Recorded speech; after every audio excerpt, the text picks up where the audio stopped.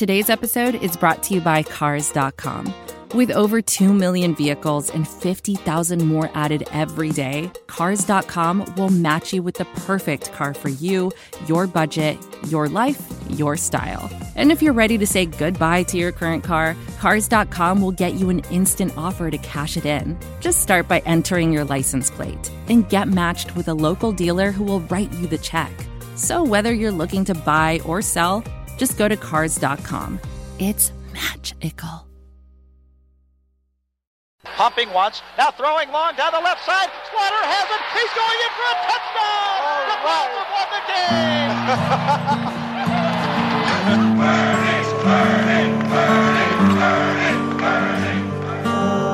Throwing deep down the left side. Slaughter is open. He got the ball at the 5-yard line.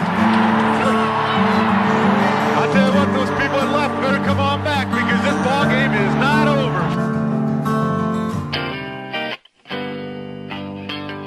In the play. Ogunjobi, the guilty party. Watson deep for 4. Touchdown, Texans. Where the Browns dropped to 0-6, losing 33-17 to the Houston Texans. It was a first half they'd soon like to forget. Frankly, a game they would soon like to forget. Watson to the end zone. Caught. Touchdown, DeAndre Hopkins. His 6th of the season. Again, back to the drawing board for the Browns. Kevin Hogan came out and he really struggled. We saw the Houston Texans see that he wanted to go short early, and then they pressed the coverage up, forced him to try to go deep. He kept missing high, and that led to turnover after turnover after turnover. Oh yeah, no, it's no. If I'm going to change program, I'm going back to Deshaun. You know that wasn't ever a different type of thought that way. I told you that I wanted him to see the game from a different lens. I don't know. I know you guys watch the game very closely, but probably in between almost every series, I had conversations with Deshaun. I wanted to make sure he was learning and growing and what he saw, and we went back and forth on things. He was really into it. I thought he'd seen some things that he can grow from. I heard growth out of him, and I think that's what matters. Braxton Miller in motion. They flip it to him. Miller, touchdown! The Ohio State product scores against the Browns. You have to wonder what will happen at the quarterback position next week after Hogan struggled mightily against the Texans. I'm not going to let it get rock bottom. Just like I told the team, it's not fun. It doesn't feel good. It's horrible. We don't like it. But this is the hand we're playing with. So we got to, the only guys, I'm going to say it again every week, the only guys that can fix it are the guys in the room. Coaches in the room, players in the room. It's not going to change. So what we got to do is stick together. We got to hold each other up, hold each other accountable, and we got to keep playing. And that's what we're going to do. This team is not going to quit. And Hugh Jackson's not quitting. I told you guys that before. I understand the narrative that's going to get said, everything that's going to be written. I really don't care. I care about the men in that room, those coaches and those players. And we're going to find a way to win. We got 10 more games, We're going to find a way to win. I am not swimming in that lake. So you guys can believe that. So we're going to find a way. It's just that simple. Some strong words direct from the embattled coach of the Cleveland Browns. He ain't fixing to go swimming anytime soon. My DBN brothers and sisters, I'm a Browns fan. I got my text from Hugh Jackson telling me to be ready. You're listening to StraightNoChaser. My name is Lonia7, dealing with my own state of denial right here on the DBN Network. This is a special Tuesday morning edition of StraightNoChaser. I'm going to come clean with you. My normal routine for a Sunday consists of me getting the kids ready for bed and then parking myself on the couch, hoping against hope that the Browns will give me something to get excited about, something to cheer for. Mostly this year, we've had about a quarter of watchable football before the wheels fall off, and this Sunday was no exception. But what was the exception for me was that this Sunday night, I went out with little or no intention of watching the game. What happened was, for my birthday a little while back, my lady bought me some tickets to a show. And when she gave them to me, I was super excited until I looked at the tickets and I saw that there was going to be a direct conflict with the game on this Sunday. And when I noticed it, kind of a profane word sort of slipped out of my mouth. And as soon as she saw what I saw, and she kind of, I kind of had to go into acting mode and you try to, put on a pretty good face about, what was happening. But fortunately for me, and you don't really know this about me, I happen to be a pretty decent actor. I put on a smile and I tried to look happy, but deep down I wasn't. I mean, I'm sure she probably knew I wasn't that happy. She knows who I am. Sundays are pretty sacred for me. I rarely miss a game. I told you the story earlier on about how this last Christmas Eve, the day when we had the Christmas Eve miracle when the Browns were able to avoid 0-16 season by beating the Chargers at home. On this day, it was a Christmas Eve day. I mean, my in-laws are scheduled Christmas dinner like right at kickoff of this game. So for me, even in this situation, I found a way to kind of smuggle my phone in a safe position where I could really catch most of the action. I mean, this is the kind of fanatic I am about watching Browns games. I mean, I think I kind of angered some of those guys even telling the story right now. But anyways, I'm kind of a degenerate Browns junkie. It's kind of awful.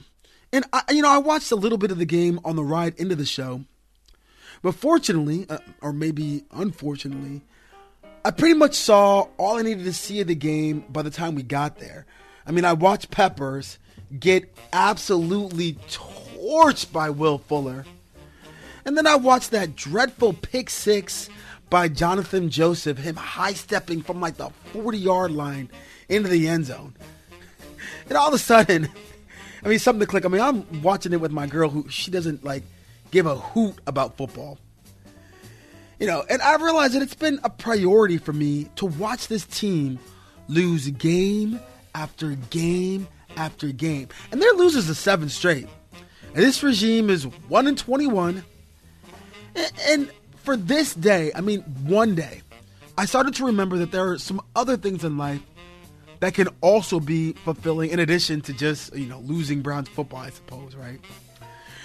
And, as the night went on, as the night progressed, I all of a sudden realized that I had a far better night out doing whatever I would normally do than I would have, spending watching that game all night and, by myself in this house.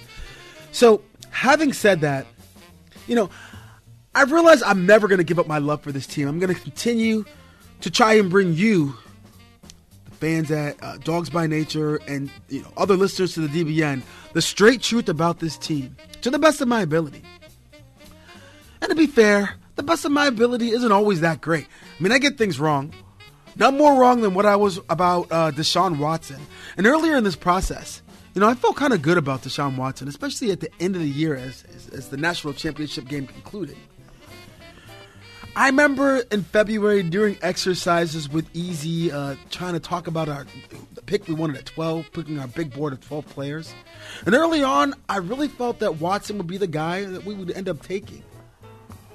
But, after his 49 mile per hour showing at the combine, really looking at him and seeing some of the flaws that he had on tape. I mean, even looking at him now, he doesn't look like he's throwing seeds or pills or anything, man. He's just like kind of throwing it out, but he seems to be able to throw with so much anticipation and can get the ball out so quickly and use the skills, to the maximum point of ability that he looks a lot better than he was advertised to be. And my boy L-Dog, the guy who did a podcast with me at the first day of training camp, he told me that Watson was the truth. And I know what I watched in the offseason and the preseason, but I cannot deny what I saw. Man, oh man, this guy started to make me feel depressed. And not only has the losing kind of clouded my perspective, but I'm starting to learn lessons like the ones in Aesop's Fable. I don't know if you guys know the story of the fox and the grapes. But in the end, this fox is out there trying to reach these grapes. And since he can't get them, in the end, he goes away in disgust and says the grapes are just sour. That's probably much how I am being about Deshaun Watson and also about Carson Wentz. Like, I'm thinking to myself, hey, I didn't want these guys anyways, but when I look at their records, I look at what these guys are doing as young quarterbacks in the league, I can only look and feel a sense of, like, I don't know, disgust at my level of denial at what these players have done in the NFL, I see myself, slowly becoming that fox in the story. And the action of becoming the fox is a little reminiscent of kind of the work of Kubler-Ross. I don't know if anybody has ever read The Denial of Death. It's a book by this guy named Becker. One of the few books that has changed my life after reading it. I'm a Browns fan, and I'm constantly dealing with the state of losing, terrorized by this in so many words. And as a Browns fan, I would say that this forces me to deal with the 5 stages of grief that Kubler-Ross talks about in her famous paper. Of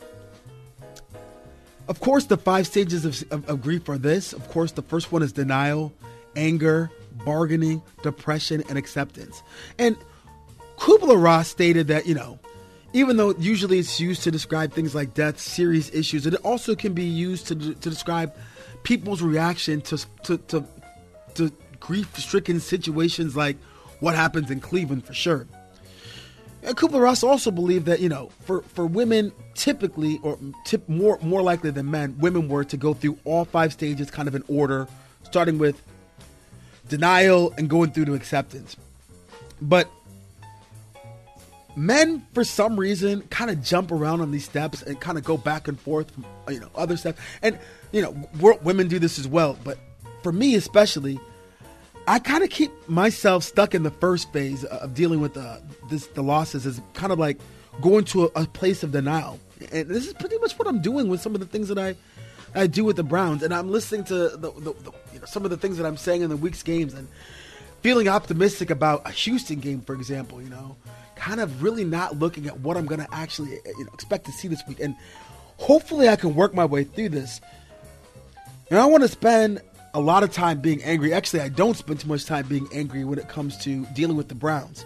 I get upset a little bit, but I don't like to spend there too much time in that feeling, because in the end it makes me feel even worse. Mostly, I spend my time bargaining and second guessing, asking questions like this. The front office, are they finally being exposed as frauds? Is it even worth it for one more snap to keep starting Kevin Hogan? If not, why aren't we starting Kessler now? Or maybe Kaiser should come back. Why did this team try to skimp on wideout? At what point would it have made a difference if we would just made a deal with Pryor? Why didn't this team draft Obi Melifonwu? Why didn't we keep the players? Why didn't we keep the players that we drafted that are now with other teams? Don't they know that supplemental picks are a losing proposition? When people pay for your free agents, you lose valuable experience for what? And of course, bargaining with Jabril Pepper angst, man. Jabril Peppers was absolutely awful this game. And I feel like the Browns are continually exposing this dude in a position where he totally is not helpful for the team. I mean, defense is one of those things where you have 11 guys on the field, and when one guy's not doing their job, the whole defense looks absolutely pathetic. What are we doing in this organization? At 0-8, I was saying before, somebody's probably going to need to be removed from their position, and I find myself thinking this again. Why does people have to be scapegoated for this team? Do we have to do this again? Is Haslam actually committed to the roller coaster ride that Deep Odessa described when he was first hired? And what about the fans? All the fair weather fans have found something to do. If and when the Browns are 0-8, I think we need to hear directly from Jimmy Haslam himself about what he's thinking. And if he gives signals that he's considering cleaning house, then we as fans have a choice to make. Me personally, I don't think I'm just going to sit passively and accept indefinite losing. I've loved this team my entire life, and I can't stand to see the state that it's in. Listen, because I'm going to say this clearly. I'm going to echo the words of what Easy has said and say what I've been saying for the last 6-7 months. The only chance the Browns have to get better is by staying the course. We have to let these guys learn how to better weather the storms that they're facing right now. At the end of the montage, Hugh reiterated that he and his team are going to have to fight. And as a true fan of this team, I am also going to fight as they fight. I mean, being a Browns fan, it's really a test of fortitude, which is why Dogs by Nature is the place that it is. I mean, it's a bad situation. Really, really bad. The roster is not ready to win. We probably need another draft before there's even enough talent to field a decent enough squad to live up to what Easy said a successful season would be for this year, 4-12. Part of getting past denial is being honest with yourself. The team, in some ways, has been at least honest. They stopped playing Peppers in single high safety, although they still keep playing him out of position. You know, they didn't sleep on the wideouts. They tried to get better through their injuries. They got Treggs. Treggs looks okay. Williams is starting to warm up. Hopefully, Hughes sees the error of his ways. I don't even know. Maybe it wasn't even an error. Who knows? Maybe he returns Kizer back to his role within 1 week as opposed to the 3 weeks is what I was thinking about before. And it may be that Hugh didn't want to expose Kizer directly to the experience he would have in going directly against Watson to avoid the comparisons right away. I mean, he's always stated that Kaiser's in the team plans. Maybe the plans are for him to rest for a week and come back after sitting on the sideline. And hopefully the Browns can watch the Texans game and pivot quickly to the Titans, because it looks like a winnable game at home this week. But at this point, for the Browns, is any game actually winnable? In the words of the great Richard Pryor, I guess we will see. We will see. And with that, we'll put this one in the books. Thank you for taking time out of your busy schedule to join us for this and all the shows at the DBN. Please leave a comment in the comment section. We appreciate all of your feedback as we go to have discussions about this team. Well, that was your dose of the straight truth.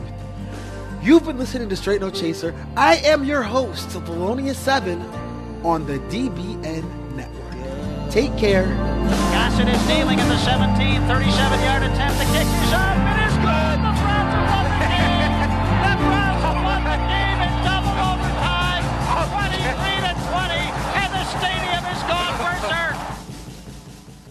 My name is Spencer Hall. My name is Jason Kirk. My name is Ryan Nanny. And when we combine, we form the Shutdown Fullcast. Voltron! I keep telling you, we're not Voltron. The Shutdown Fullcast is technically a college football podcast, but it's also a show about lawn care disasters, regional grocery stores we love, Tennessee Batman, homeowners associations, bears and video games. I mean, there's also some actual football discussion, like about coaches having huge contracts, or coaches making terrible decisions, or coaches saying really stupid things. Or the NCAA saying really stupid things. Yeah, there's lots of stupid things in this big, dumb, beautiful sport. Sometimes we talk about football games. Allegedly. If you want to take college football exactly as seriously as it deserves to be taken, come find us on Apple Podcasts, Spotify, or wherever else you listen to podcasts like this one. The Shutdown Fullcast. It's not Voltron.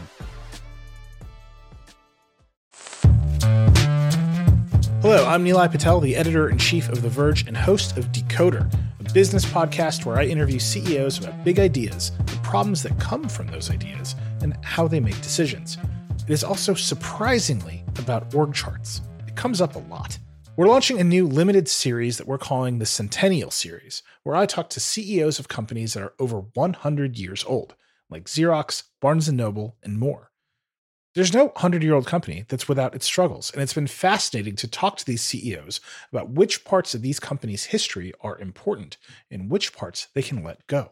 A little spoiler for you, if a company is over 100 years old, there's a lot of drama to talk about. It's been a good time. You can listen to the Centennial Series right in the Decoder feed. New episodes of Decoder are out on Tuesday, and the Centennial Series is out on Thursdays. Check it out. We think you're really going to like it. You can get it wherever you get your podcasts. Most of the time, we talk about tech in terms of a handful of gigantic companies, like Google, Meta, and Apple. But some of the most interesting stuff we find online is the product of a single person. When you're working on your own, I think there's this beauty of being able to come up with an idea and then implement it then in that moment. You don't have to have permission from someone else. There's no red tape. In the Vergecast series Solo Acts, we'll get to know these people, the tech they use to get stuff done, and the obstacles they face trying to compete with the giants. Some people that I talk to and my friends are like, your competitors are Zuckerberg and Musk. Like, aren't you kind of afraid of that? Every Monday, our friend Ashley Esqueda will be curating and hosting these interviews and sharing with us what she's learned. I can't believe the McRib locator was originally a tornado locator. Right. Pretty wild. Listen to our Solo Acts miniseries now in the Vergecast feed, anywhere you find podcasts.